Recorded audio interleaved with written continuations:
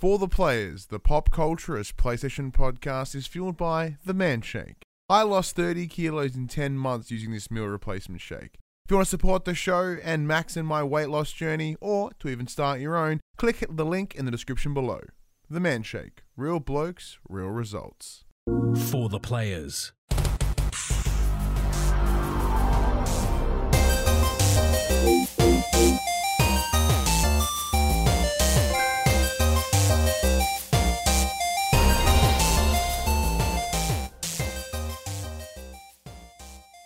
I'm Ryan Betson. I'm Max Cooper. And this is For the Players, the pop culturist PlayStation podcast with 40 years in playing PlayStation and 8+ years in that games meeting combined. I'd like to thank you for joining us in this PlayStation conversation. This PlayStation conversation happens every Monday morning at 8 a.m. on podcast services, including Apple Podcasts and Spotify, and 9 a.m. on those YouTubes. If you'd like to take part in future conversations with us, come and check out our socials. Facebook, Discord, Instagram, and Twitter. All of those links can be found in the description below. If you want to join us as the conversation happens, head over to twitch.tv/thepopculturist, where you can watch the show live, become part of the chat, be in the show. If you want to support the show, you can tell your friends, tell your family about this PlayStation pod. If you are listening to us on podcast services, be sure to give us a 5-star rating. Pardon me. And a written review. And if you... If you are watching us on YouTube, be sure to like, subscribe, leave a comment below. I endeavor to answer every single comment. If you want to support us financially, you can. Patreon.com/popculture, as well as our merchandise store, popculture.com/shop, where you can buy shirts and other assorted shit with our logos on it. Hey, man. Hey, man. What's going on? Oh, same old. Yeah, it's a bit of same old, isn't it? Yeah. Actually, so... I'll kick things off. So after I've been ranting for the longest time about vaccinations and mine getting cancelled and rescheduled and rah. Mm-hmm. I got my AstraZeneca shot mid-July. Yes. Which means that I would not normally be getting my second dose until mid-October. Yes. It seems like a really long time. And with the way that the government's moving forward of, we want to hit these 70 to 80% fully vaccinated deadlines before we can, start easing restrictions and all that stuff. Like, damn, I'm going to be waiting ages. Everyone who's getting Pfizer shots now are going to be fully vaccinated before I get my second dose. This is outrageous. It is a little bit. Well, Victoria, where we live, has decided that 12 weeks is it's not necessary to wait 12 weeks now. Anytime after 6 weeks for the AZ shot, you're good to go. Oh, that's good. So one of my friends is a doctor, and I spoke to him like, hey, should I wait out the full 12 weeks? I'm like, I'm halfway there. Should I just wait? He's like, nah, man, if you can get booked in sooner, go for it. He's like, you had your first dose 8 weeks ago anyway. He's like, if you can get in, get in.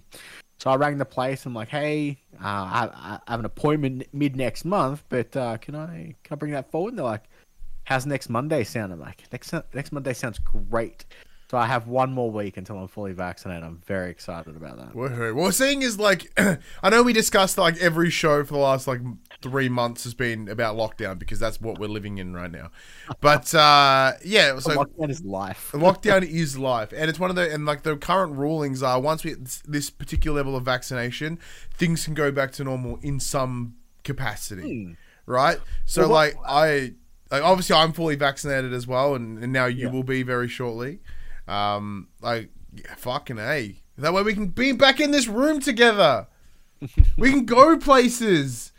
We can go get chicken and waffles. Well, I was reading an article this morning. Apparently, our local area that we live in is currently leading the charge for vaccinations in Victoria. Well, that's because we have the big Ford factory where everyone just wanders in and gets fucking stabbed and then leave. Like, it's a great venue.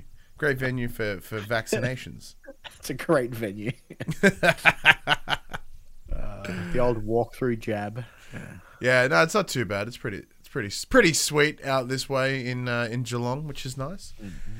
But other than finally getting vaccinated, what else is new for the week? Anything cool? Not much. I took some time off this week. I've had a rough couple of weeks with stress, but obviously all the house stuff is now semi-sorted. I've now got other house stresses that is stressing me out. Basically, due to all all these mix-ups and government grants that we've gotten, they've lowered our interest rate, which is a big yay, you know. So our interest rate lowered from 3.4 to 2.4, so big yay. But it's now screwed with our mortgage repayments. So we got like an automated text message, and they're like, "Your first repayment will be X $100 tomorrow." I'm like, that seems like too much. That sounds like interest and principal, and we should only be paying interest because we've got a building contract. I ring my broker. My broker's like, here's the direct number for the bank. Give them a call, find out what's going on. I get the lovely automated message of, all our operators are busy. Be prepared to wait for 2.5 hours. Well, I'm like, no, I'm not going to wait 2.5 hours. I went into the bank, and then the bank's like, due to some recent law changes, there's only some information we can give you, and we can't tell you exactly what you want to know. Contact your lender. I'm like, you are my lender. You are the one lending me the money. My name is on this loan. You are the lender. Please tell me the information that I need, so the first mortgage repayment doesn't get screwed up. And they're like, there's nothing we can tell you. I'm sorry, contact your lender. So I go back to my broker. I'm a fucking lender. I go back to my broker. I'm like, here's the account number for my loan. Can you please try and find out what's going on? 20 minutes later, he forwards a reply from the bank. And they're like, yes, you are correct. X $100 is too much. You should definitely be paying interest only, as we have not fully funded your loan yet because you've only just bought land. If it does take out the full X 100 amount, please tell us so we can rectify that issue. It has now been a week and no money has come out. But when I log into my net banking, it's like, your next mortgage repayment will be due in 0 days, and your minimum repayment is $0. I'm like, what? So I have no idea what's going on. They've given us our money. I just don't know. And then a couple of days ago, the bank that we signed up with, because we bank with them already, they gave us a $500 cashback bonus that they've put into our account as well. So they're giving us more money, but not taking theirs. So there's just some awkward, I don't know what's going on. I'm currently sitting in mortgage limbo of, they gave me the money, I own the land, but they're not taking repayments yet. I'm very confused. I too am confused. None of that checks out. But yay for lower interest rates, I guess. Yeah, low interest rates is great. I don't know. Adult talk. I don't even know what mine is. That's all my wife. She's the finance lady. I just come in and do it. Yeah, it's just all I know is it's going to come out of my bank account at some point. Sorry, but it's one of those things. Once it gets rolling, once the house is done, it's just fucking smooth sailings from then. Hopefully. I mean, there's not much else that can go down, so it's pretty much done. Yeah, well, I thought it was going to be smooth sailing to begin with, but it's been nothing but fucking problems. We started this process in November of last year. It's true. And we settled last week. Yeah, but there has been a whole pandemic in that time, though. Yeah, true. But other than that, I enjoyed my time off. Kind of just did nothing. My wife is lucky enough to have time off as well, so we got to spend some time together, which is nice. She's got she had all of this week off, all of last week off, and she has all of next week off as well. So she's kind of just chilling. Lovely. Thing. What about you? How's your week? So my week has been interesting. There are some things I can't discuss on air just because it would be unprofessional of me from a workplace perspective. Butt stuff. Yeah.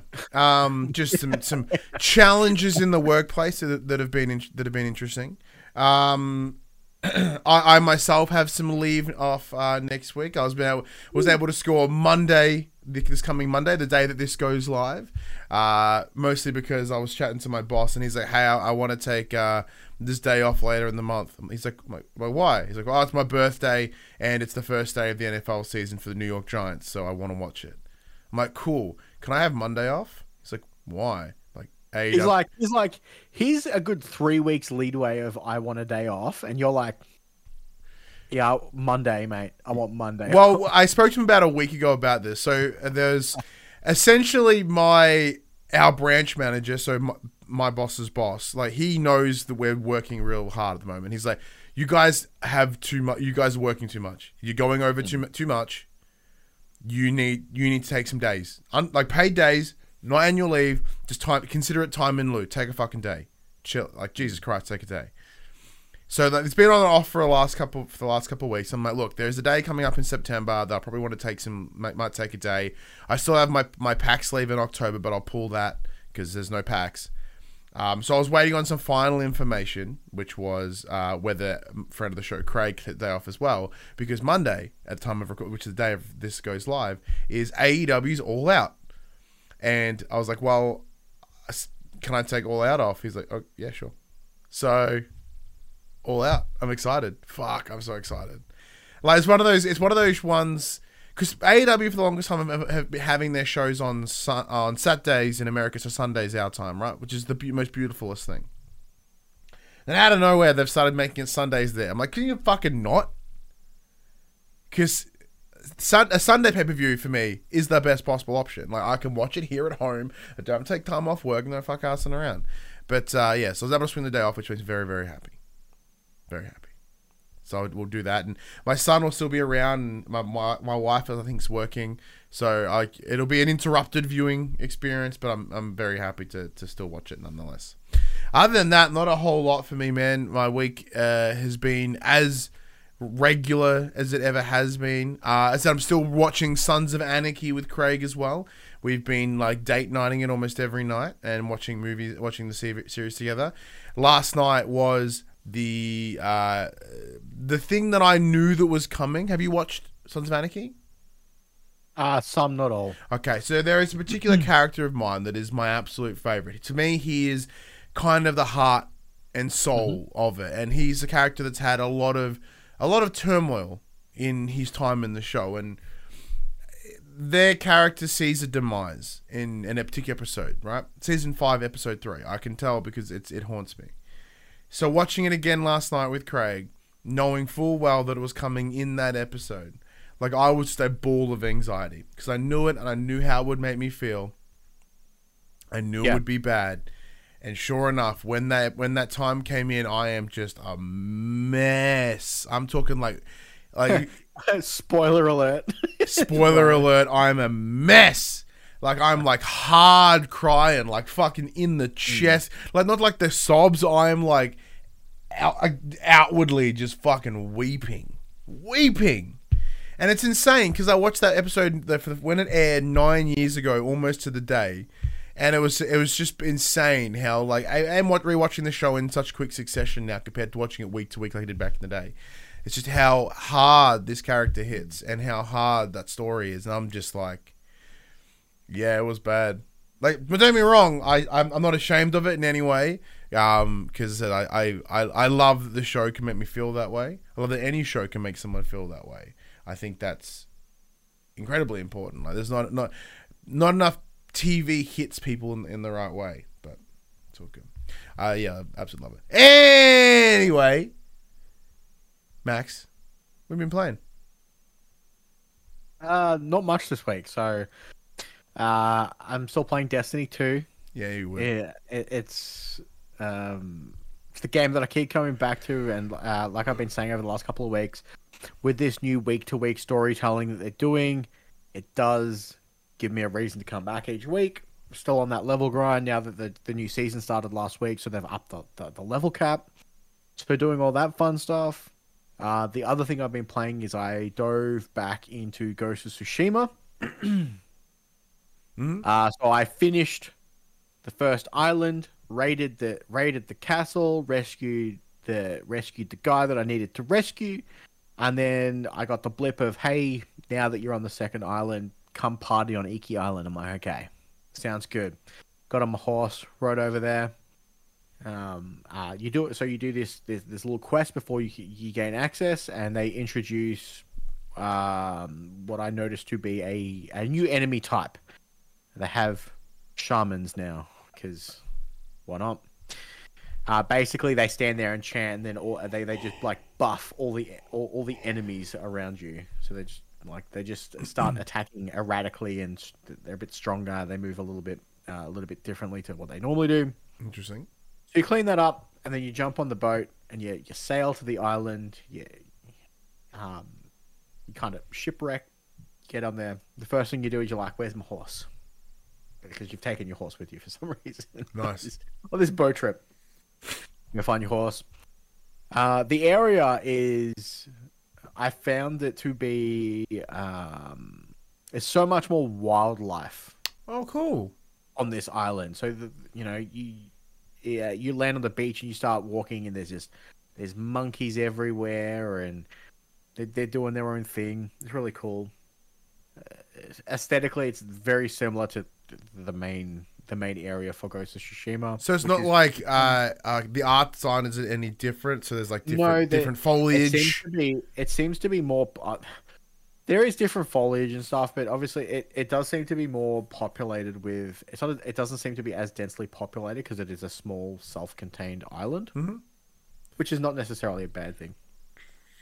So I've done a little bit of the story content for that. So when you first go to do this quest, it's like, hey, you're going to be stuck here until you finish. You can't leave the island until you've completed your task. Yeah. And then it gives you and you're like, are you sure you want to proceed? I'm like, yeah. And then it's like, hey man, just to let you know, this content is difficult. The enemies you face will be harder than that you've faced so far. Are you sure you want to commit to this? I'm like, yeah, I'll be fine. Be fine. Get absolutely destroyed by the first set of dudes that I see. I'm like, oh, I may have made a mistake here. I didn't. It turns out I'm just bad at the game. Because I have been wondering that, because I had the same thing when we were discussing last week about how returning to the game and just kind of like how to play it.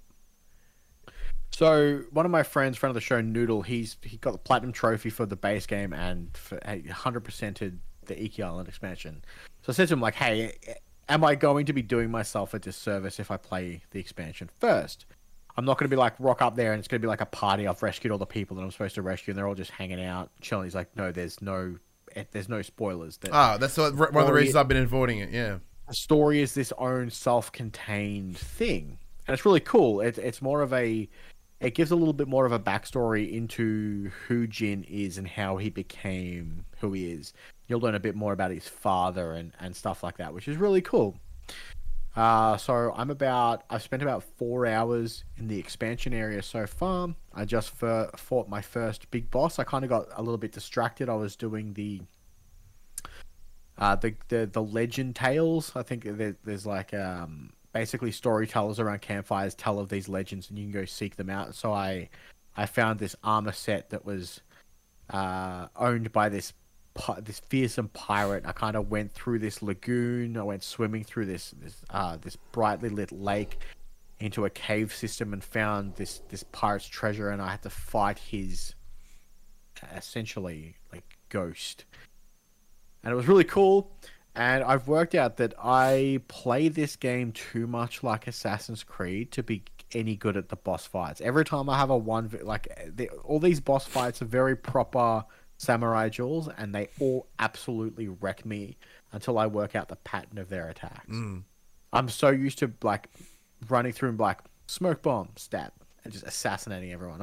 I have a very lack of honor when playing this game. I find that I play this game probably a little bit too much like that of Assassin's Creed. Probably the closest game that's similar. Which is fine because I enjoy playing it that way, but it does do me a disservice when I have to do those one-on-one duels. I do find it sometimes difficult, but the retries are fairly forgiving, and once you do get to know that pattern, it does make things a little bit easier. I have to remember that red means dodge, not block. Yeah, red is the unblockable attack. So very similar to yourself, I have been spending some time with Ghost of Tsushima Director's Cut as well.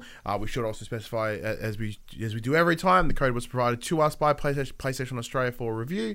Unlike you, I still have not gone to Iki Island because, as expected, I was instantly distracted by anything else. where I was playing it, and it was like, hey, there's all these farms that need to be cleared out. I'm like, I can clear out farms. And then I started clearing out the farms instead. And then it's like, hey, I haven't explored this corner of the map. Maybe there's something there that I haven't seen. So I started clearing like the fog of the map. And I'm like, why am I just riding around in a fucking field trying to clear a map? What am I doing? And then I'm like, oh, a fox den. And then I wander, and I wander over there. Like, hey, Mr. Fox, what's going on? That's pretty much been my life in Ghost of Tsushima. It was the same when I played it the first time. It's same in the director's cut. There is still all like, in terms of myself, everything I said about it last week is still relatively the same, because the big difference about talking about it this week was the plan for the Iki Island, as well as the Legends stuff. So yeah, I've not gone to Iki Island yet either, mostly because I was under the impression that it would be some endgame story shit, or it would at least expect you to be of a particular level and or whatever skill set. And I was like, well, I'm playing the game again now, and I'm barely like okay at it, right? So I'm not going to like jump on it right now.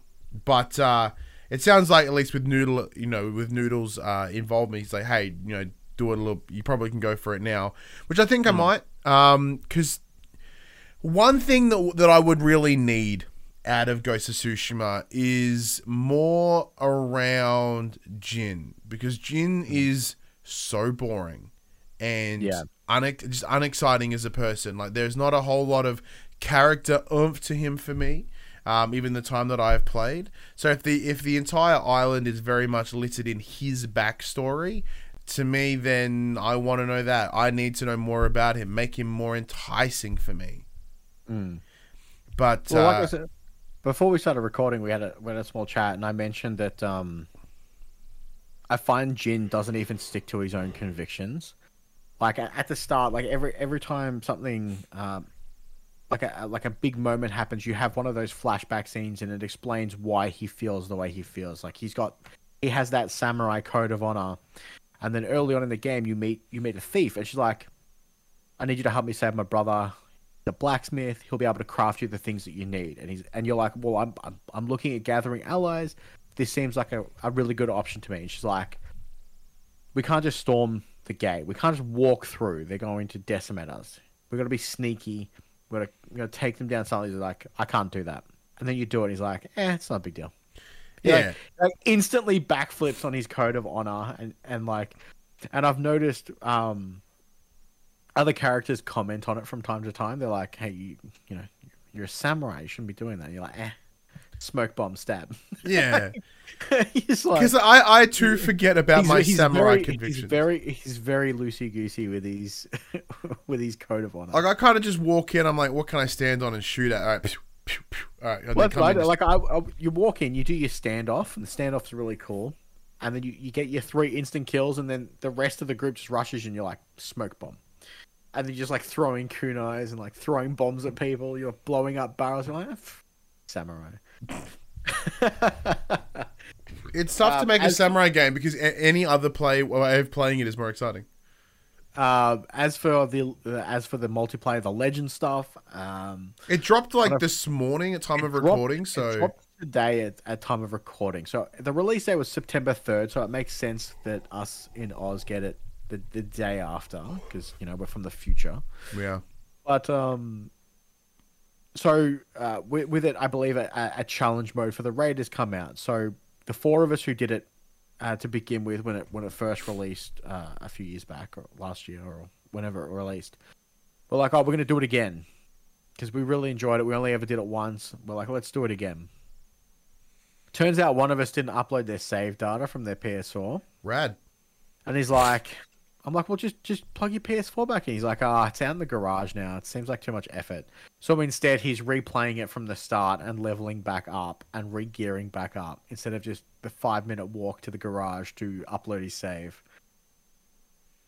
So we've been playing a little bit of the basically the survival waves. I have noticed that it's in 3 tiers. So bronze, silver, and gold difficulty. Each have their own challenge rating, and then obviously you get better loot the higher tier it is. It used to be 15 waves for bronze, 20 for silver, and 25 for gold. That's how they used to make it difficult. You just had to survive longer. they've gone away with that, and everything's 15 waves now, which makes the game incredibly better. Because 25 waves used to take like an hour and a bit. Damn. Like, it's a big chunk of time. So it's really good improvement that they dropped that back down to 15 in alignment with everything else. They've just made the enemies hit harder, have more health, stuff like that. Game's still really fun. I look forward to jumping into. We'll probably play a bit of it tonight at time of recording. So they added the weapon masterwork. So previously the gear score maxed out at 110. You can now up it to 120. Along with this, there are now new skills for each of the 4 classes, and they are predicated on they unlock by doing master working your gear essentially. So each time you masterwork something, it's like, hey, you've got to do a certain thing. So mine was complete one of the optional quests in any of the online story modes. Easy. Friend of the show, Cass, his first one was survive 15 waves in the wave shooter. Which, again, very simple. They don't seem to be overly difficult. It's just go and do this task, and then you can re-roll another piece of gear up to 120. And then once you've done 5, which I think is a full set of gear, you'll unlock all the new abilities for each class. So the main class I play is the Hunter. So the first one I unlocked was you get to equip an extra legendary piece of gear. So like most games, you can only have one legendary piece of gear equipped because they generally have one perk that makes them very useful. So up until this point, I used the bow that on headshots, arrows ricochet to nearby enemies, which is really good.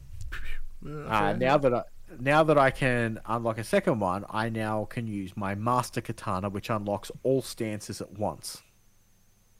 So when you play online, you depending on what weapon you pick, what sword you pick, you're generally limited to 1 or 2 stances max, which is difficult because all 4 enemy types are in the game at once, and you do need to kind of dance to be useful. So having this sword that allows all 4 stances, kind of useful.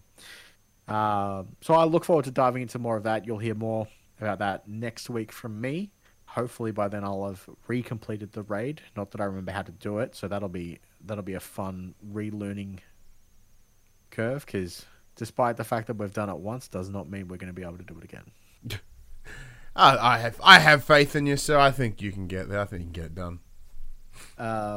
But yeah, so far, yeah, I've really been enjoying my time with the Iki Island. I've had to put myself in that mindset of, if the mission is close to a fast travel point, I'm going to fast travel because otherwise I'll get distracted. Yeah, I'm going to have to do the same thing, I think. Which is a real shame because there's so much fun and interesting stuff to find. But I find myself getting lost in the game's environment. Yeah. The way my brain... so much to do. The way my brain works, like any of those little side distractions, I'm instantly off. And that's not handy for me. If anything, it just makes it even harder for me to finish the game. It's the same problem that I have with Assassin's Creed, as an example. When it comes down to, you don't have to clear the area, but I'm like, yeah, but I kind of need to. It's funny. It's the same thing with a lot of games that have these pressing story components where it's like, I have to rescue my son, I have to rescue my father, I have to rescue my uncle, or I could follow this bird and see where that takes me. Yeah, and then there's some bamboo over here that needs to be cut. There's some archery challenges over here, and I'm gonna go write some poetry. I'll just get to my dad when I get to him, I guess. Like, yeah, he's still gonna be around. I mean, he's not leaving his captivity. It's gonna be fine. He's gonna be there waiting for me when I get there. Like, he's locked up now. He'll be locked up later. Like, yeah, it's such a bizarre, Yeah. Nice. Well, I've touched a little bit of a couple of different games this week. So predominantly, I have been a bit more of the Hades, which I'm still in love with. I've done about 20 runs now, 21 runs, I think. I've killed like 2,000 dudes or some shit. I'm this close to unlocking the fun, like the 8, because there's like the 8 weapons, isn't there? Six. 6? 3 at the top and 3 down the side. Yeah, so I'm about to unlock. Well, actually, at the end, I think this run, because I stopped as I came out of my last run, but I should have enough keys to unlock the last weapon, which is mad. I'm just kind of spending gems on shit in the thing because I just can't get past that fucking that Minotaur. So are you getting stuck at it the first time you meet it, or the second? I haven't got past him yet. Okay. It's like, 'cause I get to him and then he just starts running at me, and I dart out of the way, I dart, and then I attack him, and then it's almost like the second he one hits me almost. Yeah.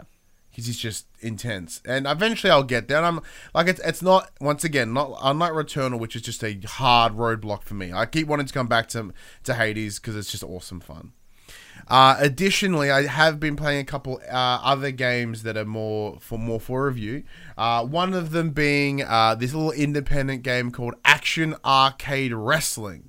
So the code was provided to me via the developer. I remember seeing it a while ago and being like, oh yeah, well, that looks dumb. Give me a go. And that's pretty much what it is. It's this cool little side, it's a somewhat 3D, 2D view, but somewhat 3D fighter, right? Oh, 2.5D. Yeah, in the same way that Tekken allows you to move forward and back in the stage, but not in a spin. You know what I mean? Yeah. So kind of like those old school brawlers. Yeah, yes, like an old school brawl, like a Streets of Rage, like Double Dragon-esque sort of thing. So it's a side shot. There's the ring in the middle. You can go in and out of the ring, but it is kind of very much you face that person, and then go for that. Then the arcade part of it is 100% accurate. Like there is exhibition matches, there is creator matches, there's ring creators, whatever. So like straight up, they're like, look, I clicked on the content creator thing, and it's just like, hey, we are not responsible for anyone fucking makes, all right? Like we give you the tools. If you happen to make copyright material, it's on you. And then I go, okay, sure, whatever. And then I'm seeing like Kenny Omega, I'm seeing Kane, I'm just seeing any wrestler for any other promotion. And then you go into the arenas and it's the same message. And then it's like, I'm like, yeah, sure. And then it's like SummerSlam and WCW and like it's just littered with other fucking wrestling brands. They knew what was going to happen. They did. So there's no like campaign or story driven part of it. It is essentially just exhibition matches, like 1v1 or 2v whatever, and you can have a number of supported players or CPUs. I've had a little bit. I ran through the tutorial. I played with the creation suite a little bit, and I had a couple of goes at the exhibition matches. It is very simple in the idea. It's mostly using the face buttons and different combinations of pressing the face buttons, left, right. It is an arcade. It's the equivalent of having an arcade stick, right? Like it's just pressing these two buttons, pressing this with the left and right and whatever. So it is beautifully simple. The art style is very interesting. It's a more of a hard, you know how like the Borderland style hard lines, cartoon look. It is that, but like jacked up a bit more. Now, you may not remember this, but there was some Goosebumps games back in the day. So there was Escape from Horrorland, and there was Attack of the Mutants or something. Mm. Do you remember that game? Vaguely. All right. Well, it's very similar artistically. Okay. So it is very cartoony. It's very hard line, very simple coloring. But to me, that really works in the arcade space. Yeah. Which I really quite like. So it is a shallowish experience so far, but it never promised to be anything huge. So my expectations aren't like, oh, okay. I was like, oh, this is kind of what I thought it was going to be. And if I just go in and have a bunch of silly matches with myself and a CPU, sure, then it's literally ticked all the boxes that I wanted. Yeah. And I will spend some more time with it. But as of right now, I'm like, yeah, cool. This is kind of fun. I'm gonna keep making characters. Having some sort of campaign would be nice. But once again, most arcade games do not have that, or at least some sort of like tower level or something would be cool. Yeah. In the same way that Tekken never really had. Tekken has like a story. Like a Royal Rumble. Yeah, well, they had different things. I mean, even like like Tekken back in the day, it's like, well, you have 18 fights, and by the end, you take on Heihachi, and then you successfully beat the game. That same concept would have been cool, but that wasn't here in this case. Okay. Additionally, as I think I said at the start of the show, my neck's giving me the shits because for the first time in the longest time, I pulled the VR out. So, we were provided a code for I Expect You to Die 2, The Thief and the Liar. So, it is a sequel to I Expect You to Die, which... the easy way to explain it is they're almost like escape rooms, right? You are a spy and you get into a scenario where you have to escape out of this room or achieve the mission in the quickest time that you can.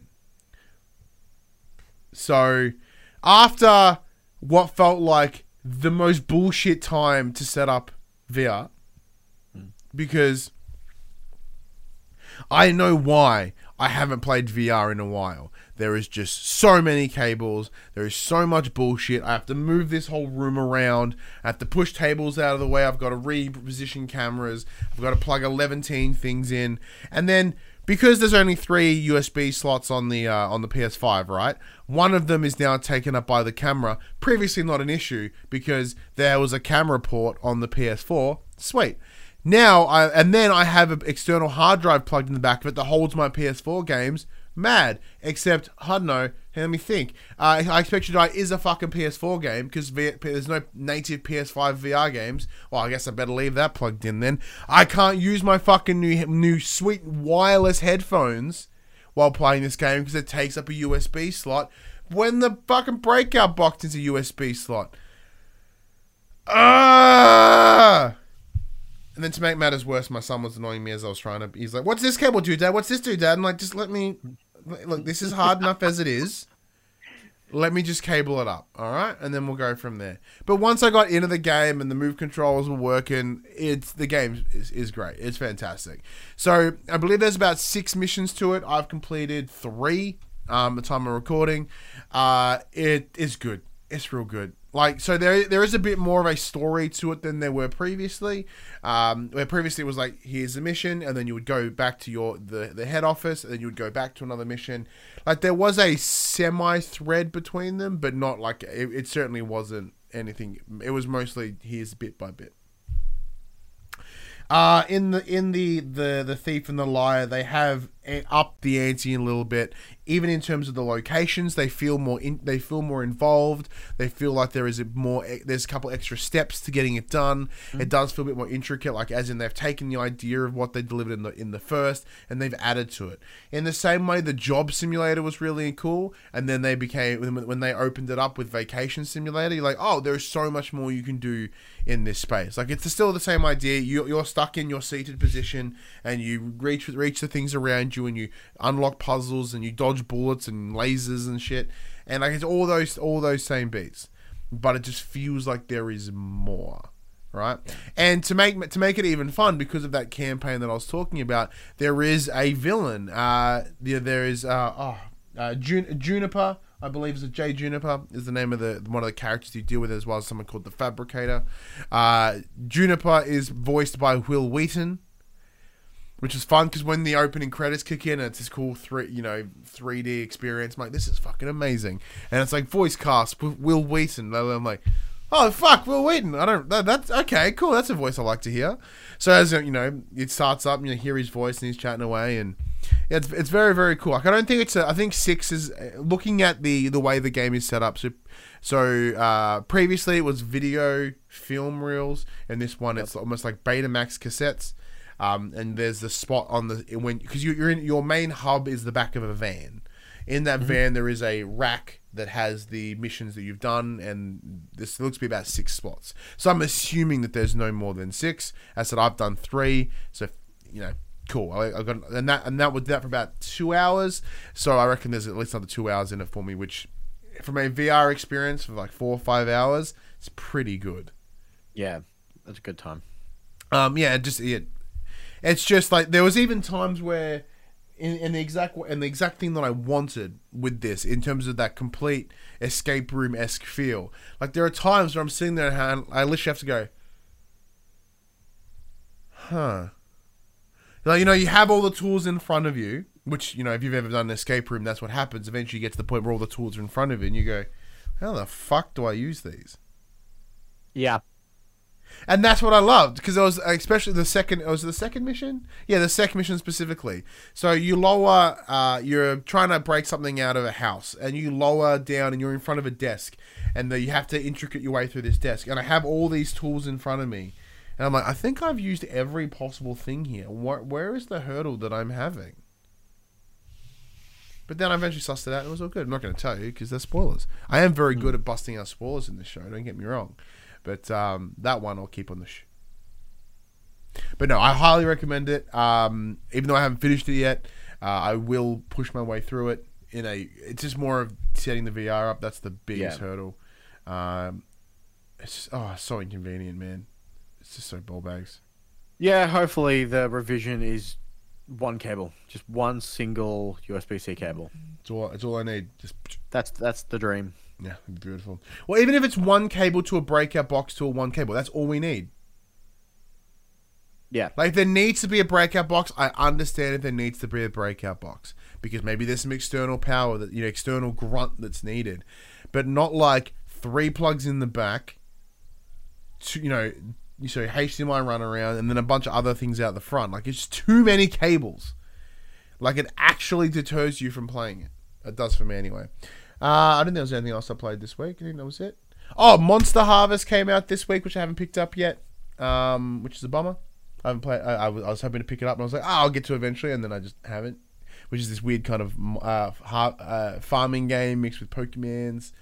We'll see how we go. But anyway, before we get into the news section, let's do the part of the show where we talk about our Get Less Fat update. So in 2020, I lost over 30. Between now and 20. From 2021 to now, I've lost over 35 kilos using a product called the Man Shake. It's a meal replacement shake made out of here in Australia, where I am an ambassador for. It supports this show, and Max himself has started his journey this year in 2021. He's lost close to 15 kilos. So what we have this... Almost 16. Almost 16 kilos.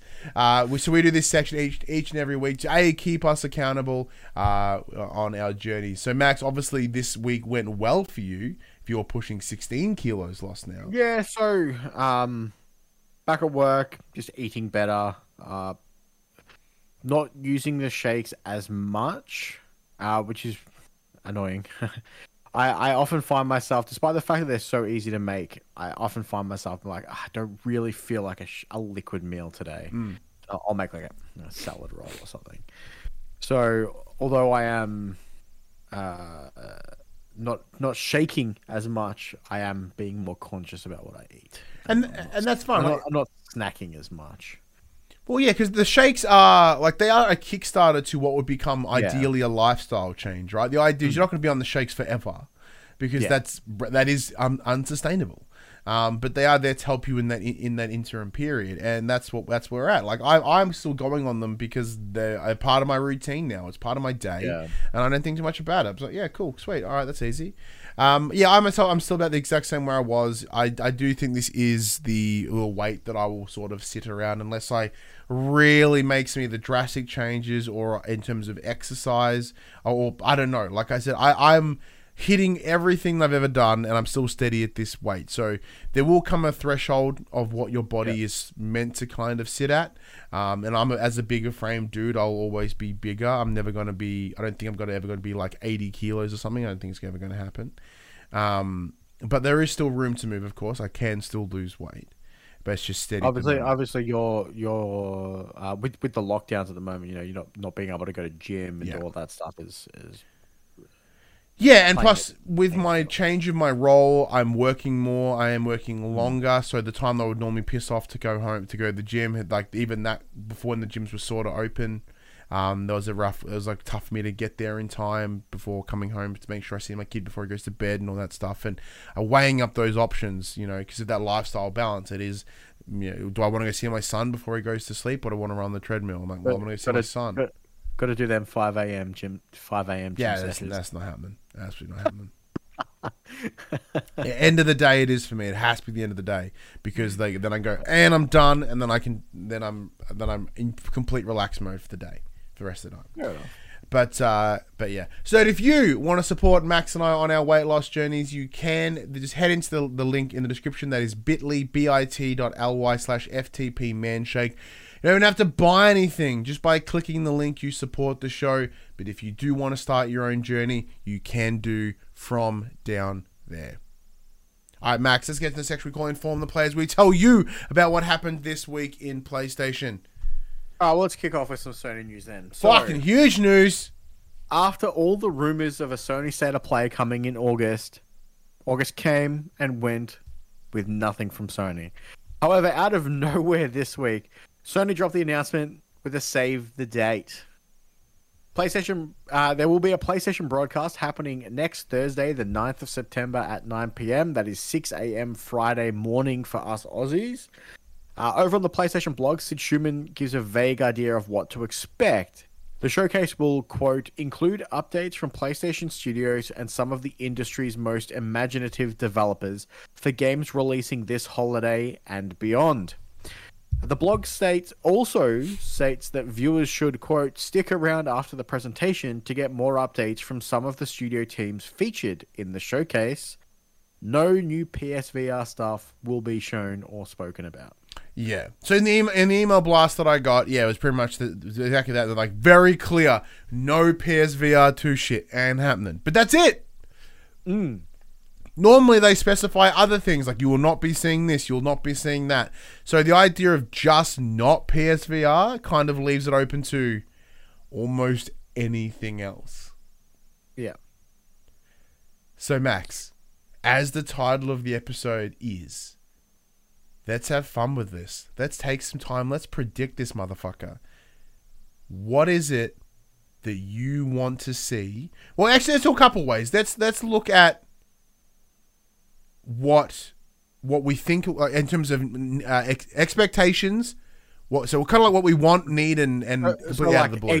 Educated guesses versus educated guesses, things that we think will happen, and then just balls to the wall shit. So what from an educated guess, how do you see it going?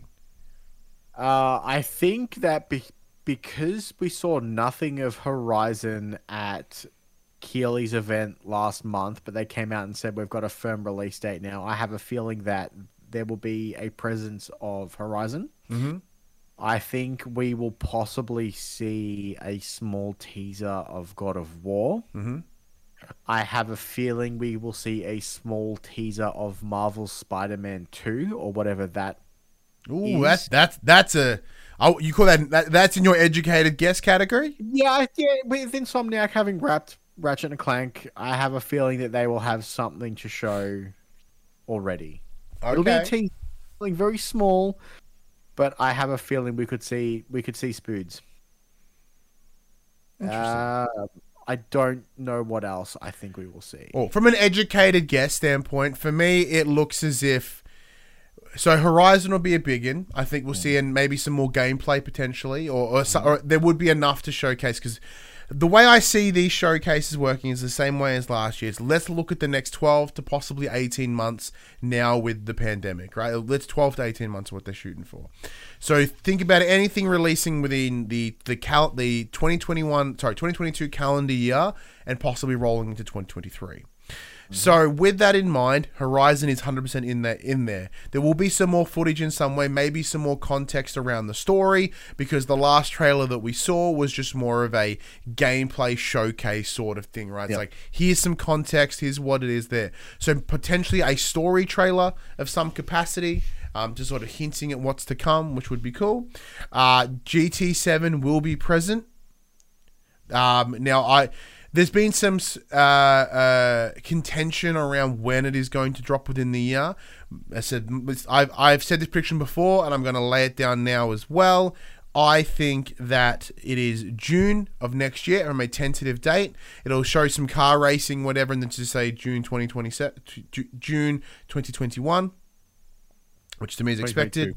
22, sorry, fuck, what year is it? Yeah, 22.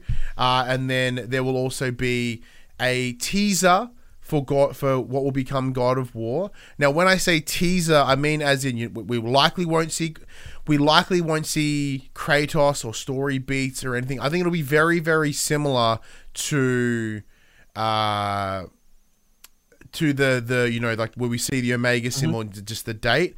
I'm expecting almost black snow. So Christopher Judge reprising his role as Kratos, saying something, and then it just goes 2022 or something, or maybe Leviathan axe will fly in, smash the screen, it'll give you the window. I was more of like the snow comes in, and then it'll be like 2022, and then it'll be like, and we'll get a name for it, which would likely be God of War Ragnarok or something equivalent, and then 2022. Like, no gameplay, ain't seen dick. That thing is so far away. That is the back end of next year. Now, I don't even think, like, I presume around October 2022 for that. I don't think they will say that. I think they'll just say 2022. Yeah. In this, like, they may say holiday 2022. Holiday 2022 is probably the more likely outcome. One of the things that Shane mentioned in the chat, which was on my mind as well, was Ghostwire Tokyo. I completely forgot that existed. Yeah, the secondary Bethesda exclusive PlayStation title, time PlayStation exclusive title, I should say. I think that'll make a presence. Buddy, also in the chat, Last of Us 2 Factions, the multiplayer. No, that is my want. That is not an educated guess. That is not an educated guess for me. I mean, we spoke about it last week. They've only just started like aggressively hiring for a multiplayer thing. It makes me concerned that it's not coming out anytime soon. Yeah, so from an educated guess standpoint, I think we'll see some more Kenna, because it is kind of right around the corner. I know it got delayed, but we'll likely see some more Kenna. Deathloop will probably be there for whatever fucking reason. Deathloop. I've got some news of Deathloop. Deathloop received another trailer this week. Oh my fucking! How much more of that game? This trailer was basically just. It was very short. It was about 2 minutes, 2.5 minutes, and it was just. This is how we're using the DualSense controller. Yeah. Like, it wasn't. Yeah, so I don't that's kind of more of a jest. I don't think it'll show up in the showcase. It makes absolutely no sense to be in the showcase. It's too soon. Like, it literally releases next week. There are previews. Yeah, that's true. Like, there are apparently their Death Stranding director's cut will be releasing its final trailer next week. Is it gonna be debuting that at the Sony showcase? Potentially, it would make sense. Maybe there's some extra hinties in there for some other things. What other educated guesses I got there? I think we probably see Call of Duty there in some capacity. Grand Theft Auto. Yes, I do. Probably. Yeah, Grand Theft Auto trailer for the release in November. That checks out as well from an educated guess standpoint. Yeah, probably a bunch of a couple of independent titles. Just sort of some things that are coming in the next. Someone mentioned in the chat earlier about Blue Point. Yes, so that falls us into the want section. So my want section is now this could also fit into the balls to the wall section as well. It is that little bit of a blurred line there. I do believe that they will announce the acquisition of Blue Point in this showcase. The re-announcement of the acquisition of Blue Point. Yes, technically the re-announcement of Blue Point in conjunction with this Metal Gear Solid remake. Okay. We've gone balls. Like, to me, that's where this is where it is. Like, it's a double whammy, right? It opens up the Konami thing, which we believe to be in the background for the longest time, and additionally, it's exciting because it's fucking Metal Gear. Maybe that could tie into the Death Stranding reveal some way. I don't know. It's probably unlikely, but that would be cool. But yeah, having the Blue Point thing come in just so like, hey, just to make things even cooler, we're making Metal Gear Solid remake by Blue Point, and guess what? Blue Point are now officially part of the PlayStation team. That's how I kind of see that going. My other want is Factions or The Last of Us multiplayer, whatever they decide to call it. I want it to be there. I don't see it being in the interim. Like, it's, as we said we talked about last week, they are aggressively hiring for it right now. it is insane that it's a year on and we haven't seen it yet, but I don't think it's around the corner either. I think it is still a little while away. Maybe they'll tease it in some capacity, but I'm also not very confident on that either. What other wants is there? What other wants / balls to the walls you got there, Max?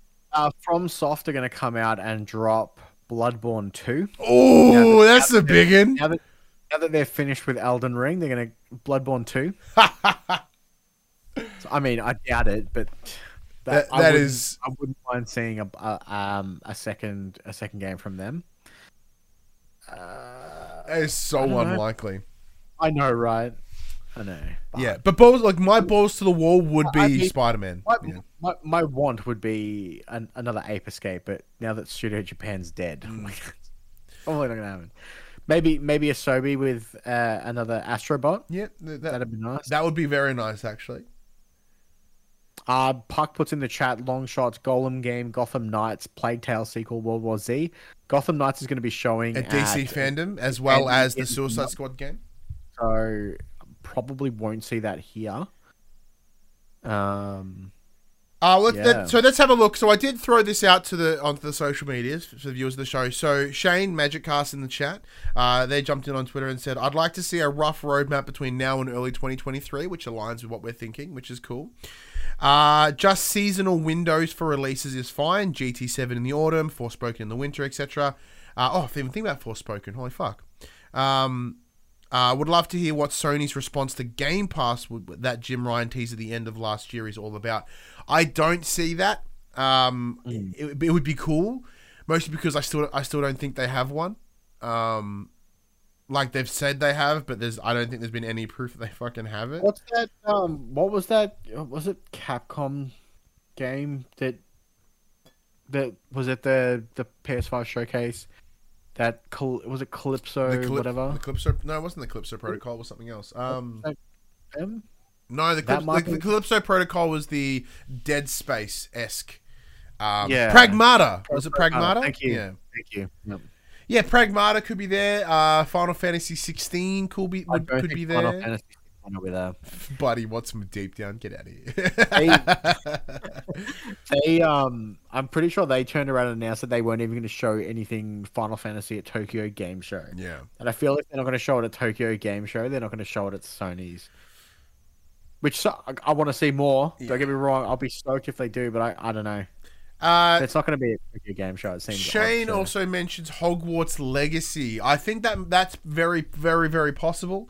That was shown off at last year's showcase. It's since been delayed. 2 coming out this year, and also that game better do something. Seems it fucked me so hard in the draft this year. I hope it's delivering in some capacity. Look. Yeah, it's this weird space. Like I have an idea of what I want, but it is only 40 minutes. And being I've discussed here many times how I am a very cynical. I have a very cynical look at the games industry most of the time. So when everyone throws, it's actually hard for me to throw big teasers out there because I'm like, I can't even believe it in myself. The Order 2? Yeah, what? Because, like, look, we look at it. I did play myself in the draft, buddy. I did. I got ballsy after smashing Max in the first year, and then I got so ballsy that I ended up doing exactly what Max did, and doubling down on big games. Hang on. I want to point out that I got screwed by one game, and that game is still screwing everybody. No, but I mean, as in you relied on big games, and I made the mistake of relying on big games, and it bit me even harder. Where you played it safe. He says sitting on his Cyberpunk chair. Because it is one of those things. Because if we look at what everyone's working on, if we look at the studios, right, and where they're at and where they could be working on something, like Insomniac just released 2 games. Like they are quiet. I really don't see them announcing Spider-Man 2. It depends. Like, if it's still set in the same world, the majority of their base is arguably already built. I would argue that if they release another game set in the same area, it's going to be it'd be a bad call. They need to do more. They need to go somewhere else. Like, Spider-Man hangs primarily out in New York, and you know, I mean, he's your friendly neighborhood Spider-Man. It's not like he goes. Yeah, they're not making an Avengers game. They're making a Spider-Man game. Yes, but if they need to justify be a sequel, like, because the same thing could be said for Miles Morales, right? Everyone's like, it's a sequel. I'm like, no, it's expansion. Which is fine because Miles Morales was fucking dope. But if they are making a numbered sequel, it needs to do more. It needs to be more. And maybe it needs to go somewhere, right? You know, I don't know where they would go or how they would extrapolate it. But that would need to be that step. In order for it to be a justifiable sequel, because I'm sure they'll want to charge $125 for it, then they need to do and take it more. We look at Naughty Dog with Last of Us Part 2 a year ago, potentially working on this new sequel. There was those rumor mills about the Last of Us remake and the Uncharted remake. I don't think we'll see them here, but they're potentially. Sony Santa Monica, we presume it will be whatever God of War will be working on. We presume whatever God of War the tentative title is. I still kind of think Cory Barlog's not involved in Ragnarok, by the way. So there's that. So is he tweeted this week that he finally got his Xbox and now he's an Xbox boy? No. It's just more of, I kind of think he's working on another project with Sony Santa Monica that isn't that. So Sony Bend, with the amount of fuck around they've had since Days Gone, I doubt they have anything to show. Sony London could be interesting in some way. There's maybe something working out of there. What am I missing? Team Asobi now, like we might see some Astrobot. Polyphony with obviously GT7 coming out next year. They're pretty covered. Pixel Opus might be working on something with, Concrete Genie being a good time ago. Am I missing anyone? Sony San Diego, like they're working whatever the next MLB is, and that's not going to be shown. Am I missing anyone? Well, Nixxes are a support studio. Housemarque just wrapped up Returnal, so they ain't doing shit. I think I've covered everyone. I think so. I'm pretty sure I've ticked all the boxes. But either way, it's not leaving a lot of room. I mean, I don't know. There could be second party, third party stuff there. Oh yeah, but I'm talking because as part of the material that I received about this, they were very much relying on this is a PlayStation Studios event. Yeah. So to me, that makes me think about what the slate is around those first party studios. And because they all went so hard. I thought Sucker Punch was the one I missed. They've just done Ghost of Tsushima. They've just done Ghost of Tsushima Director's Cut. Multiplayer game, I'm pretty sure. Allegedly, they're working on something, but even then, that is a while away. Like the load, the pumping of the load, for the lack of a better expression, happened so heavy in the last couple years of the PlayStation 4 that, like, I remember even more asking, like, when launch comes around for the PS5, like, what can they do? Everyone's done everything. Like, it's just all quiet time. Because, if you look at, like, Xbox were in that same position as well. They have a lot of great studios, and I'm really, really excited. I'm really excited what they can do. But a lot of their studios, even the ones they just bought, had just released something. So we may not see the bang for the buck for a little while. And I think Sony's it there as well. We may not see the bang for the buck from a PlayStation 5 perspective, at least for a little while. And as we talked about, like, look, what needs to happen is whatever they announce, which they won't, they need to show just some PS5 shit. Why we should buy a PS5, because right now there isn't. The next 3 releases, which are Horizon, God of War, and GT7, have all been confirmed to coming to both. So there's still no reason to buy a fucking PS4 in 2022. A year and a half after release, there's still no reason.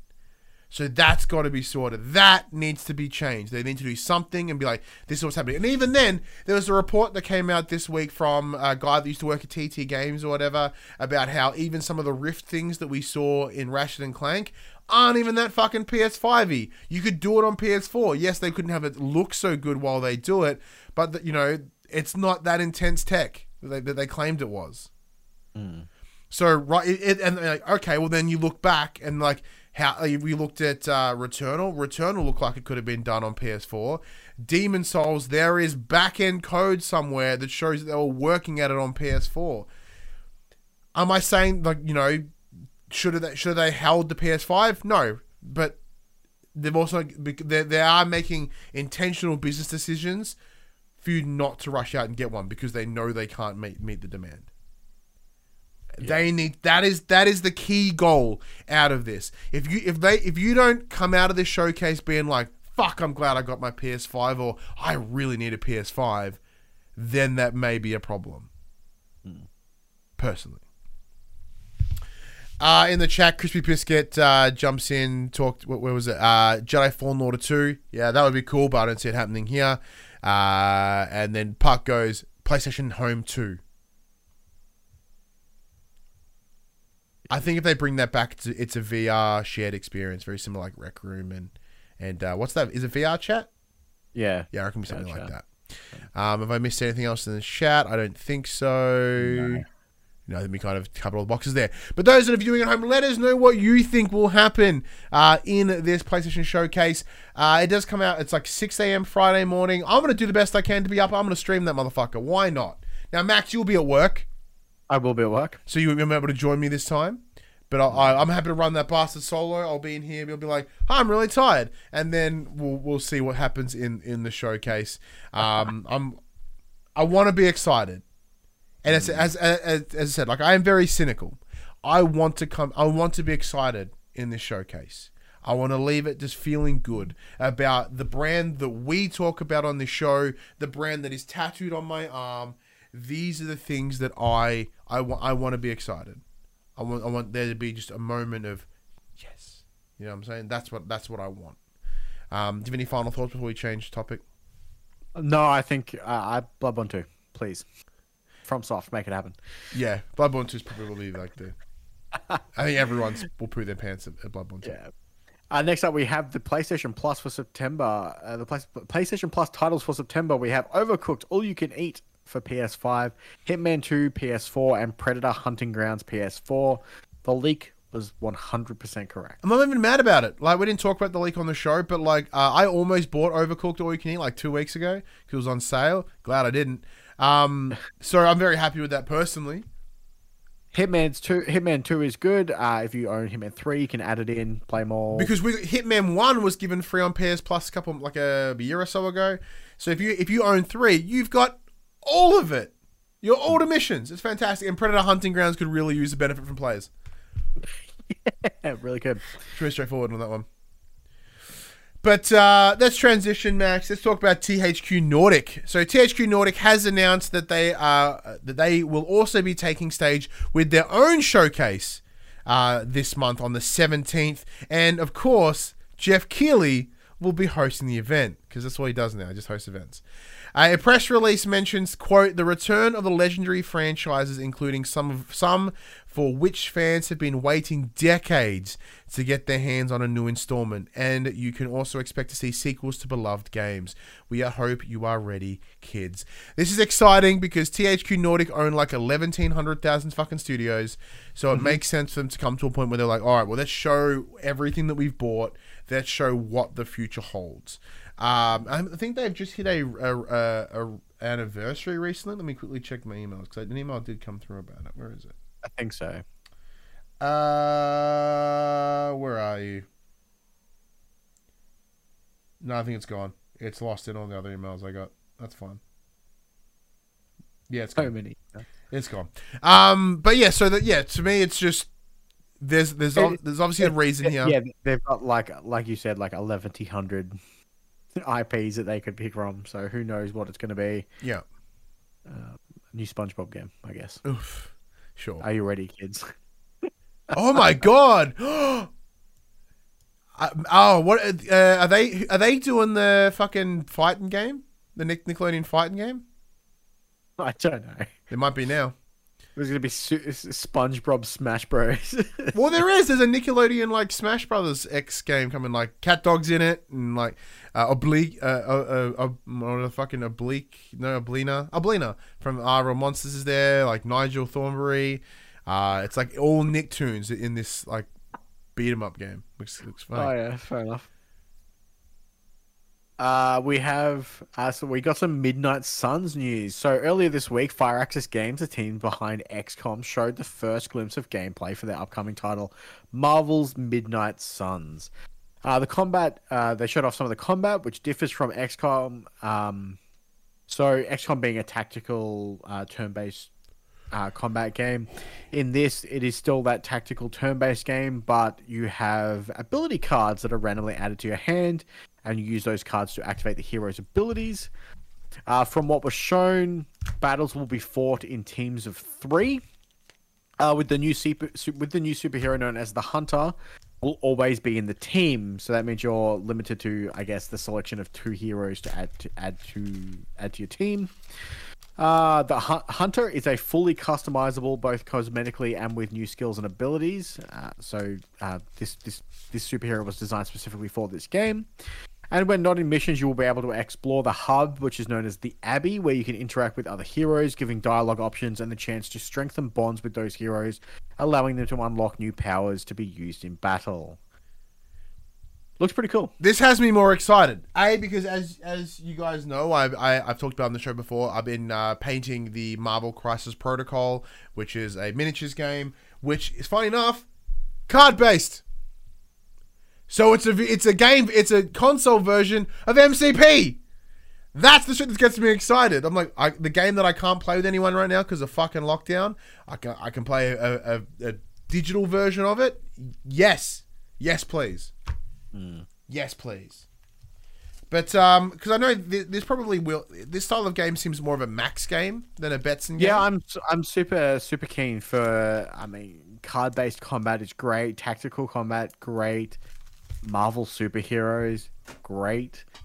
Yeah, I'm definitely keen to check this out. Well, because I think that the greatest thing about a turn-based game like this is, especially when it comes to Marvel, right? Like it's so easily understandable which characters do what. Like you are literally just working with a bunch of specialists, and I think that really helps you make the team that you want to make from a tactical perspective. It does bum me out that it seems to be. I mean, just from like extrapolating from the footage that we've been shown, does seem to be 3-man parties.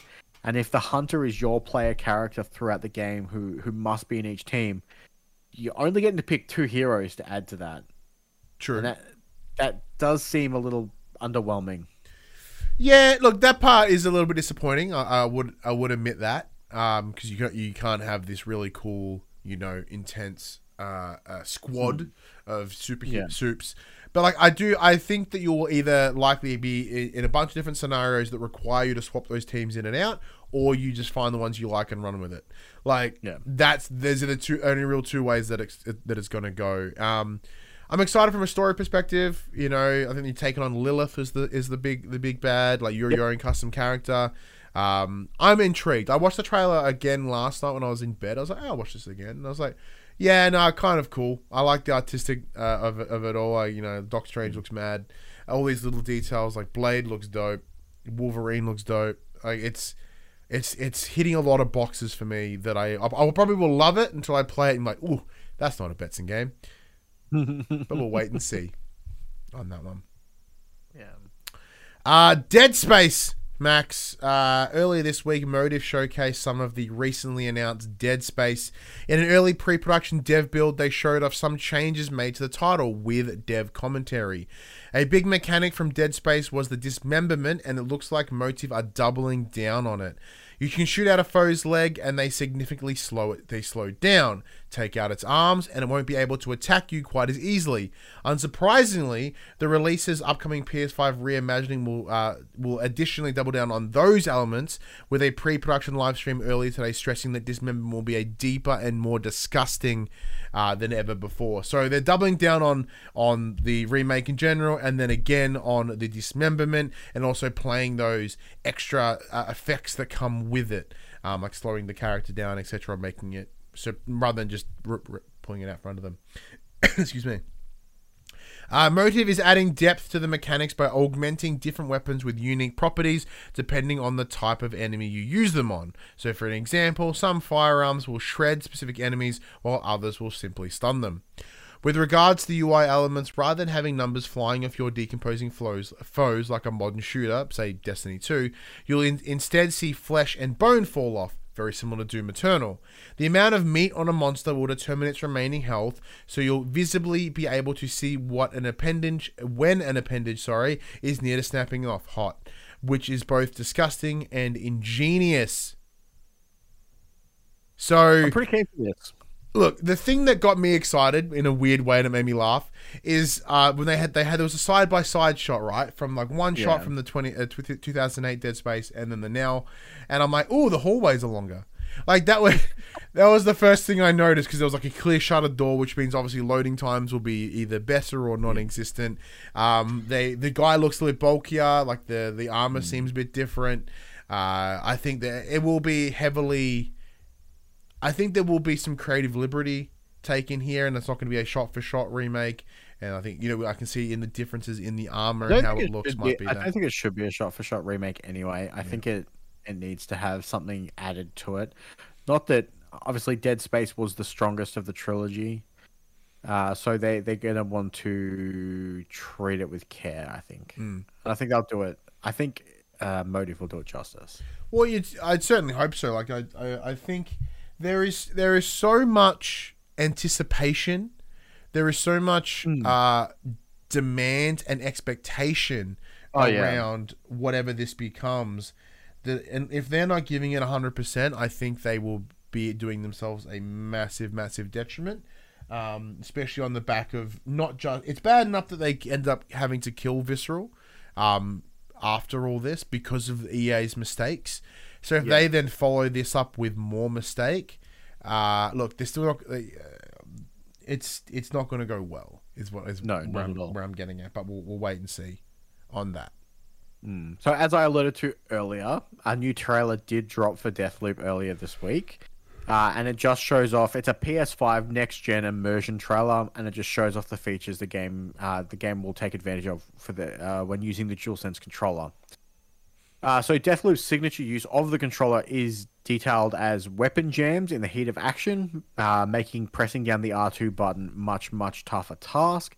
Every gun is also set to feel unique, as Deathloop follows in the footsteps of Call of Duty, with all the different trigger feedbacks for each independent gun, which is cool.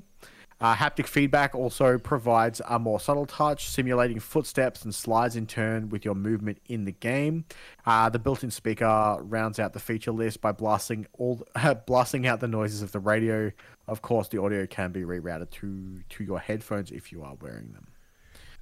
So it was a very quick, snappy 2-minute trailer. It just showed it had a picture of the DualSense on screen, and it showed how the haptic feedback would rumble as you were walking, running, sliding through the hallways. It showed how the trigger jams would work and how they would play effect in the game when playing. It was very short, very to the point. It makes me excited for the game. It's always fun to see how studios take advantage of the DualSense controller being such a unique piece of hardware in the gaming space at the moment. And for the most part, I personally thought it was going to be very gimmicky at the start. I didn't think many people were going to actually use it. I figured the extent was going to be that the example that everyone gave at the time of, as you pull a bowstring, it gets harder and harder to pull. I figured that was going to be the extent of that, and I'm so glad that it's not. Yeah, and it's also great that even Third parties are getting involved. Well, in this case, is a third party exclusive. But yeah, it is a sign for the future. I hope it is continuing to be supported as well as it is. But it's just more of we are still in that honeymoon window, I guess. It's essentially another year from now is when, if it's still coming in a year from now, I think then we're like, okay, this is going to be around for the foreseeable future of this generation. Yeah. All right, this big one. So Horizon Forbidden West went up this week in terms of its pre-orders. It's available now for pre-order on the PSN as well as physical stores like your EB Games and your JB Hi-Fis. With that, they announced a number of different editions. There is the standard edition. There is the digital edition. There is the deluxe edition, the digital deluxe edition. And there were also two big fuck-off collector's editions. One called the collector's edition and one called the Regalia edition. They come with two giant statues of the Thunder Tusk, which is the big mammoth-y looking fucker that we saw in the last trailer. One is a very standard version of it, where one is a sort of a jacked up version with different color scheme as well as some additional things on top. They do both come with steel cases, and the Regalia comes with a little extra miniatures as well as a replica of the Focus, which is the little electronical device that Aloy has on her head. What is interesting though is that in these Clicks edition, it comes with the digital only version. It appears from the information that we have that there is no hard disk coming in these boxes, which is a bit fucked when they run it. So why are they selling a steel case? Because people like collecting steel cases apparently.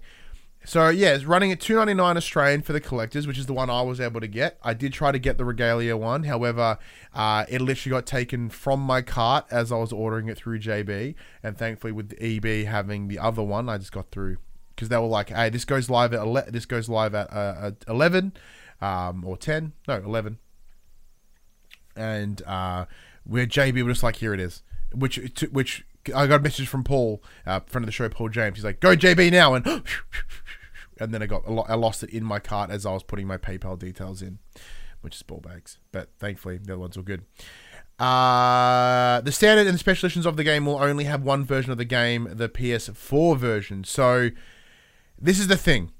So one of the big beefs that they've been having is the upgrade path. So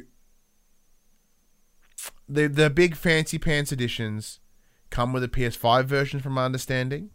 Both. Comes with both. Yes. You get a PS4 and a PS5 version. Yeah. Both. Where if you don't get the fuck off box, you just get the PS4 version. So the standard and from my understanding, and I could be wrong, but my understanding is the standard version and the one up from the standard are PS4 versions. Yeah. The digital deluxe has both. And then the two big collector's editions have both. Yeah, so like if you go to it's there appears to be no free upgrade path from the PS4 to PS5 version. You either buy the PS4 version or you buy the version that comes with both. Yeah.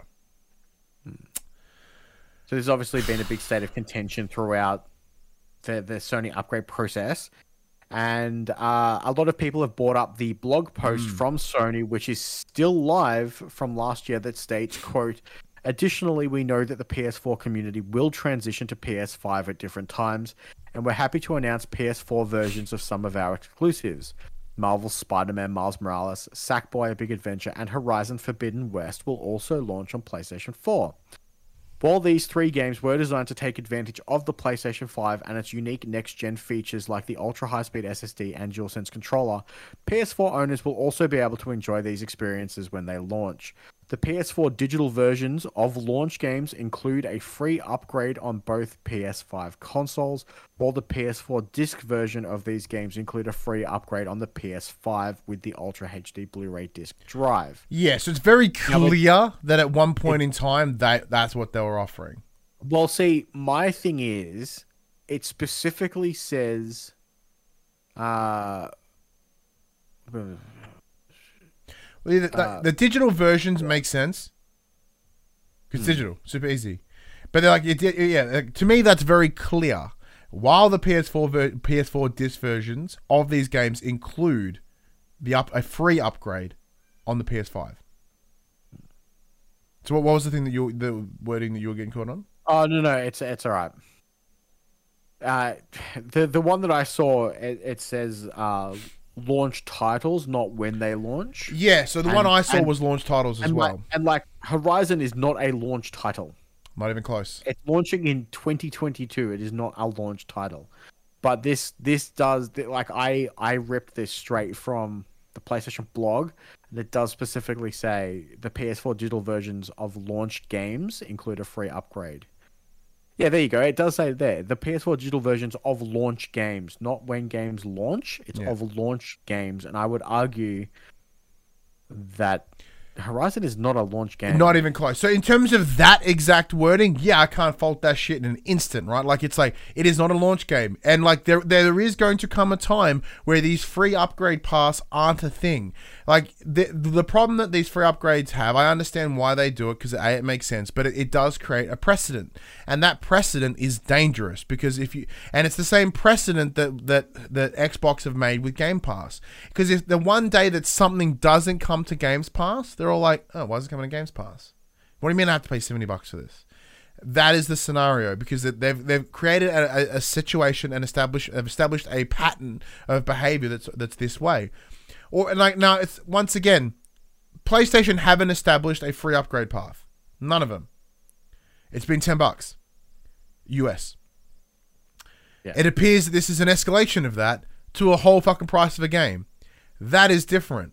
If they were like, it's not a free upgrade path, it's $10, that I'm okay with, because there is no switch in precedent there. In saying that, my understanding is there's a $10 US difference between the deluxe edition and the. So to buy the PS4 version, I think was $60 US.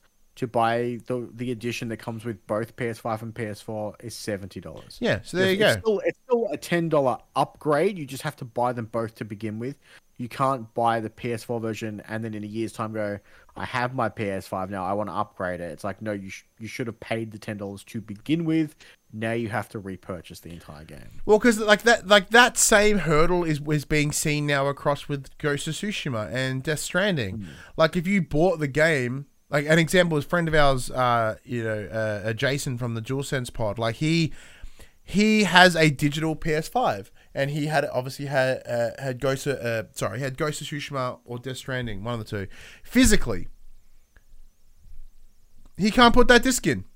No, and it uses the disc as a DRM check. Exactly, so he has no way of getting his $10 upgrade for either Ghost of Tsushima or Death Stranding. It's not possible. Pardon me. So he is doing this. He literally has to buy the full game again. Now, I don't know. I sit in this weird middle ground on this, in the way that I understand the decision. I understand the decisions that Sony are making here, in terms of just buy the deluxe edition. That's what you got to do. Like, that's what the version is. If you want the PS4 version, that's it, right? Yes, it's forward planning. Like, well, I don't have a PS5 yet, so I'm playing on PS4. Like, but do you plan on having it one day? Why don't you just buy this? Yeah, they are not removing the options here, and to coincide with that, I also get frustrated around the expectation and / potential entitlement of gaming, of the gamers, with the idea of like, we should get a fucking free upgrade path. Like, no. Like, it's if anything, it's been a kindness gesture, right, or a customer serving gesture. It should not be the standard. And like, yes, so many companies, because they wanted to do that, have made that bad. Like, they've made the idea of paying for an upgrade bad. The difference is, I want to point out that a lot of the places that have done the free upgrades make a shitload of their money off the microtransactions in their games. Yep. So they can recoup those costs quite easily. With Sony games, they are selling you a game, and generally, because most Sony games are third-party single-player action-adventure games, they're not littered with microtransactions. Once you've bought that game, that is it. That's the money they're getting from you for that title. Whereas Call of Duty, you're buying your battle passes each. But even season. then, they are now buying- transitioning to the idea of you have to pay for the upgrade. Same as FIFA, right? Like that's happening. It's the time has changed. I mean, technically, forever you've been paying for an upgrade of FIFA. You pay it every year when you buy the next bloody game. That's what you're doing. You're paying $100 a year for the upgrade. Yeah. However, I do in some other ways, I do completely understand the frustration, and I side with them on that. They clearly have stated in the quote that you have pulled out here that these 3 titles, Marvel Spider-Man Miles Morales, Sackboy Big Adventure, and Horizon Forbidden West, will also launch on PS4. While these 3 games were designed to take whatever, right? Like they've clearly named the 3 games, they've delivered those 3 games. They've said these 3 titles will not have paid upgrades. That is fucked. And now they're going directly against that wording. That's fucked. That's bullshit. A, it's dishonest for one, and 2, it's a bit shit. Again, I don't. You can argue that they haven't, because if you continue the quote, it says PlayStation 4 owners can enjoy those games when they launch, and the PS4 digital versions of launch games will include a free upgrade to PS5. Yeah, like there is very particular wording there. It's not saying that when those 3 games launch, you will get a free upgrade. It's that any launch game that comes out on both will be upgradable for free. But after that, you know. But yeah, it is misleading to mention those 3 and then in the same, like it's a very weird structured paragraph, so I can understand the confusion. On a technicality, you are correct, and I fucking love technicalities. But like yeah. Well, I think that the reason for this paragraph was like, we're not forgetting about our PS4 user base. You are still going to be able to play these games. You're not going to miss out. But if you do happen to get a launch console and you've already bought these on PS4, we're going to bump them up for you because it's not your fault you didn't know you were going to get a PS5. Yeah. And that's fair. But for a game that's coming out in 2022... So a year and a half later... year and a half after launch, you either know if you've got a PS5 or you don't, and you're either going to buy the PS4 version or you're going to buy, which I agree. Buddy puts in the chat. Sony called it, quote, dual entitlement. Yeah, it's a bit shit, and it is a very condescending name for it. You either buy one or you buy both for the extra $10. But additionally, like this is the other thing, right? Like every other generation, this has never been a problem, never. And like the whole idea of, I don't have a PS5, so why can't I play Horizon? You know, an example, say like, oh, Horizon's coming to PS5. Like, but I don't have a PS5. What would you fucking do? You know what I mean? Like that happened with the Xbox, happened with the PS3, happened with the Wii, happened, you know, like, I'm sorry, that's just how it's always been. Does that mean that's good? No. But it's a circumstance like if they're rating a new generation and they're like, hey, this game's only coming to new generation. Like, hey, but I have a PS2. Like, yes, but it's a PS5 game, but I can't play it. Like, well, yeah, because it's a PS5 game. Like, what part of that don't you understand? And that's that same, like, there is that argument here, and that's how I'm seeing this, right? It's like, I'm sorry, too bad. Like, I understand, yes, a pandemic happened in that interim. Yes, I understand stock shortages, but as far as I can remember, every single time they've relaunched a console, it wasn't just walk off the shelf and buy it. As far as my personal experience has always been, once again, very anecdotal because it's just me, they've always been near on unavailable. Not for not for like a year on plus later. That's a bit different. But it took me 6 months to get my PS4 after launch. Exactly. You know, it is weird. Like, I understand that my stance comes from a place of entitlement because I have one. Yeah. You know? Look, at the end of the day, there is development costs going into a PS5 version of the game. It deserves to be, like, an upgrade. I'm not even a big fan of the developmental cost argument, right? Because, as I said, there are so many other avenues that people make money now. Like, the idea is like, well, a game isn't worth $60 anymore. Like, yeah, there's so much other ways for income to come in that argument I have an issue with. My issue is not about the price itself. I'm not like, well, games should be $70. Not that at all. Like, I'm, whatever. Things change over time. Prices increase over time. That's just inflation. Like, that is relatively basic economics. I'm not even a fucking smart person. I understand that. So the same thing that I bought X amount of years ago is not valued at the same it is now, because that's not how it works. But yeah, this expectation that comes around, like, give me I want the free benefit. That's what bums me out. That's what shits me off. Let's talk some quick bits, Ryan. Naughty Dog borrowed infamous Second Son assets to help with Last of Us 2. That's why fucking Cole just rocks up later in the game. Spoilers, by the way. I mean, the games are both set in the same location, and they kind of they basically went, hey, we're not going to use any of these assets. We just want to have a look at them, see how it's built out. We're gonna. Cool. I guess that's the benefit of working in Sony Studios. You get to share resources, assets, all that fun stuff. Death Stranding Director's Cut to debut its final trailer next week, which we alluded to earlier. And lastly, Beat Saber has added Skrillex to its lineup. Now, I've added a couple other here as well. So yeah, Beat Saber, that's dope. Because Skrillex is like, that seems like the right kind of like tempo and delivery. Which is cool. So I've also added to this. So Norman Reedus has hinted at Death Stranding 2 in a Brazilian interview this week. Mm-hmm. I don't know. That might get you excited. Would you want a Death Stranding 2? Didn't we speak about this last week? I don't think we did. I did two PlayStation pods last week, so I don't remember. No, I'd be keen too. A lot of people were like, maybe he's just referencing the director's cut, but that wouldn't make sense in the context of the interview. Mm-hmm. I'd be super keen for more Death Stranding. I'd be super keen for more Norman Reedus. I was reading an article earlier, I think it was yesterday, that Kojima pitched a game to Mads Mikkelsen called Mads Max. He just wants to hang out more with Mads, I guess. Yeah. Make cool shit.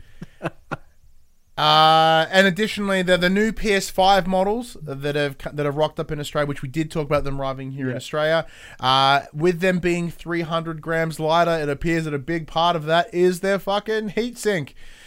So these bastards run hotter. They're 300 grams lighter and run 5 degrees hotter. As someone that had a PS5 at launch, the reason it fucking shit itself was because it kept overheating. That concerns me so bad. Yeah, they took out 300 grams of the heatsink and changed some of it to aluminium. Over copper, I think it was. Yeah. Over copper, yeah. I look at that and I go, oh no. Because I spent my first couple of days pumping an air conditioner into my PS5 just to make it turn on so I could reset it to send it off. You know what I mean? Like, that has me worried. Now, granted, like, yeah, I saw the video like has heat pumping out the back and it's pumping heat out the back at 5 degrees hotter or whatever. That's good. That's where the heat's supposed to be, fucking out the back of it. So it's wait and see, because I don't know how many are out in the wild at the moment, but wait and see. Before we jump into the top 10 best selling games, I just want to jump in on a point that Buddy adds in the chat. They comment, simple, just eliminate the standard $60 and charge $70 for everything PS4 and PS5. Then people would be pissed. Yeah, they would be. People are pissed regardless. Yeah. So there is in the world that we have right now, because we live in a society, as the expression always says, everyone's just mad at fucking everything. So like, pick your battle and then go with it. Because what'll happen is everyone will crack the shit and then end up paying it anyway. Everyone that cracked the shits about Activision are probably going to buy Call of Duty. I wonder, because if you're buying, I know we finished with this topic, but in those editions where you get the dual entitlement, are they giving you 2 separate codes? Because they would be 2 separate SKUs for a PS4 and a PS5 you have to keep version. You have to keep the code until it releases, and that's a bit until you get a PS5. That's a bit weird. Well, I'm just. Oh, like, can actually, I, like, potential. I don't think so. Can I pass on that PS4 code and use my PS5? No, code? I don't think so, because when I've put codes in for a PS5 game, it's given us both versions. True. So it's probably just it's the same way. It just means you're technically redeeming the PS5 version on your PS4. That makes sense, right? And Buddy also confirms that there are plenty in the wild around the B chassis, like the new version of the PS5. But we'll wait and see what there's on the return policy around that, because I know they'd have to go through their retailer first and then potentially through to Sony Direct or vice versa. No, I don't know. Wait and see if there's any history. Look, maybe the heat sink is less because it runs better. Because presumably this is being built out of that Taiwan factory compared to just Foxconn. That there was the chipset were different there. Maybe they run better. I don't know. I'm not that fucking smart. It's through Sony first. Well, there you go, Sony. So therefore, we will never know what the actual return rate is, because why would Sony ever give that information out?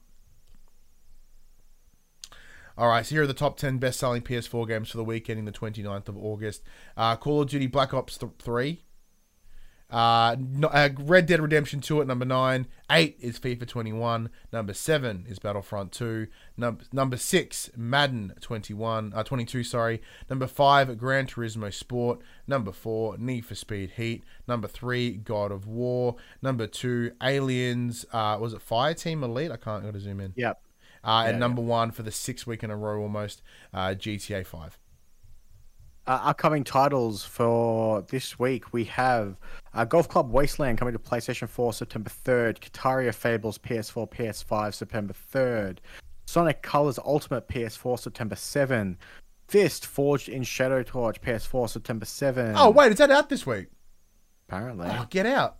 Nice. We have Struggling PS4 September 8th, Ultra Age PS4 September 9th, Blood Rain Betrayal Fresh Bites PS4 PS5 September 9th. Life is that got pushed, didn't it? Life is Strange got pushed, yeah. Yeah, it got pushed. Tales of Arise PS4 PS5 September 10th. Farming. And Lost in Random PS4 PS5 September 10th. Oh shit. NBA 2K22 PS4 PS5 September 10th. Oh. Well, because you mentioned some September 3rd ones there, which at time of this goes up. At time of recording, that was yesterday, and it's been out. Oh yeah. Golf Club Wasteland is out. It looks pretty interesting. It's cool. Buddy swears by it in the chat too, as an example. So Brad, Lost in Random. That's that cool fucking dice, really creepy looking game. I need to wrap things up. I can hear my daughter losing her little mind. Oh no. All right, well, this is like a near on 2-hour show. Yeah, Jesus Christ. All right, well, let's get this fucking done. Thank you all for joining us this week. I hope you all had a lovely time. It's always fun doing the show. Max, send this home. This PlayStation Conversation happens every Monday morning at 8 a.m. on podcast services, including Apple Podcasts and Spotify, and 9 a.m. on those YouTubes. If you'd like to take part in future conversations with us, come check out our socials, Facebook, Discord, Instagram, and Twitter. All of those links can be found in the description below.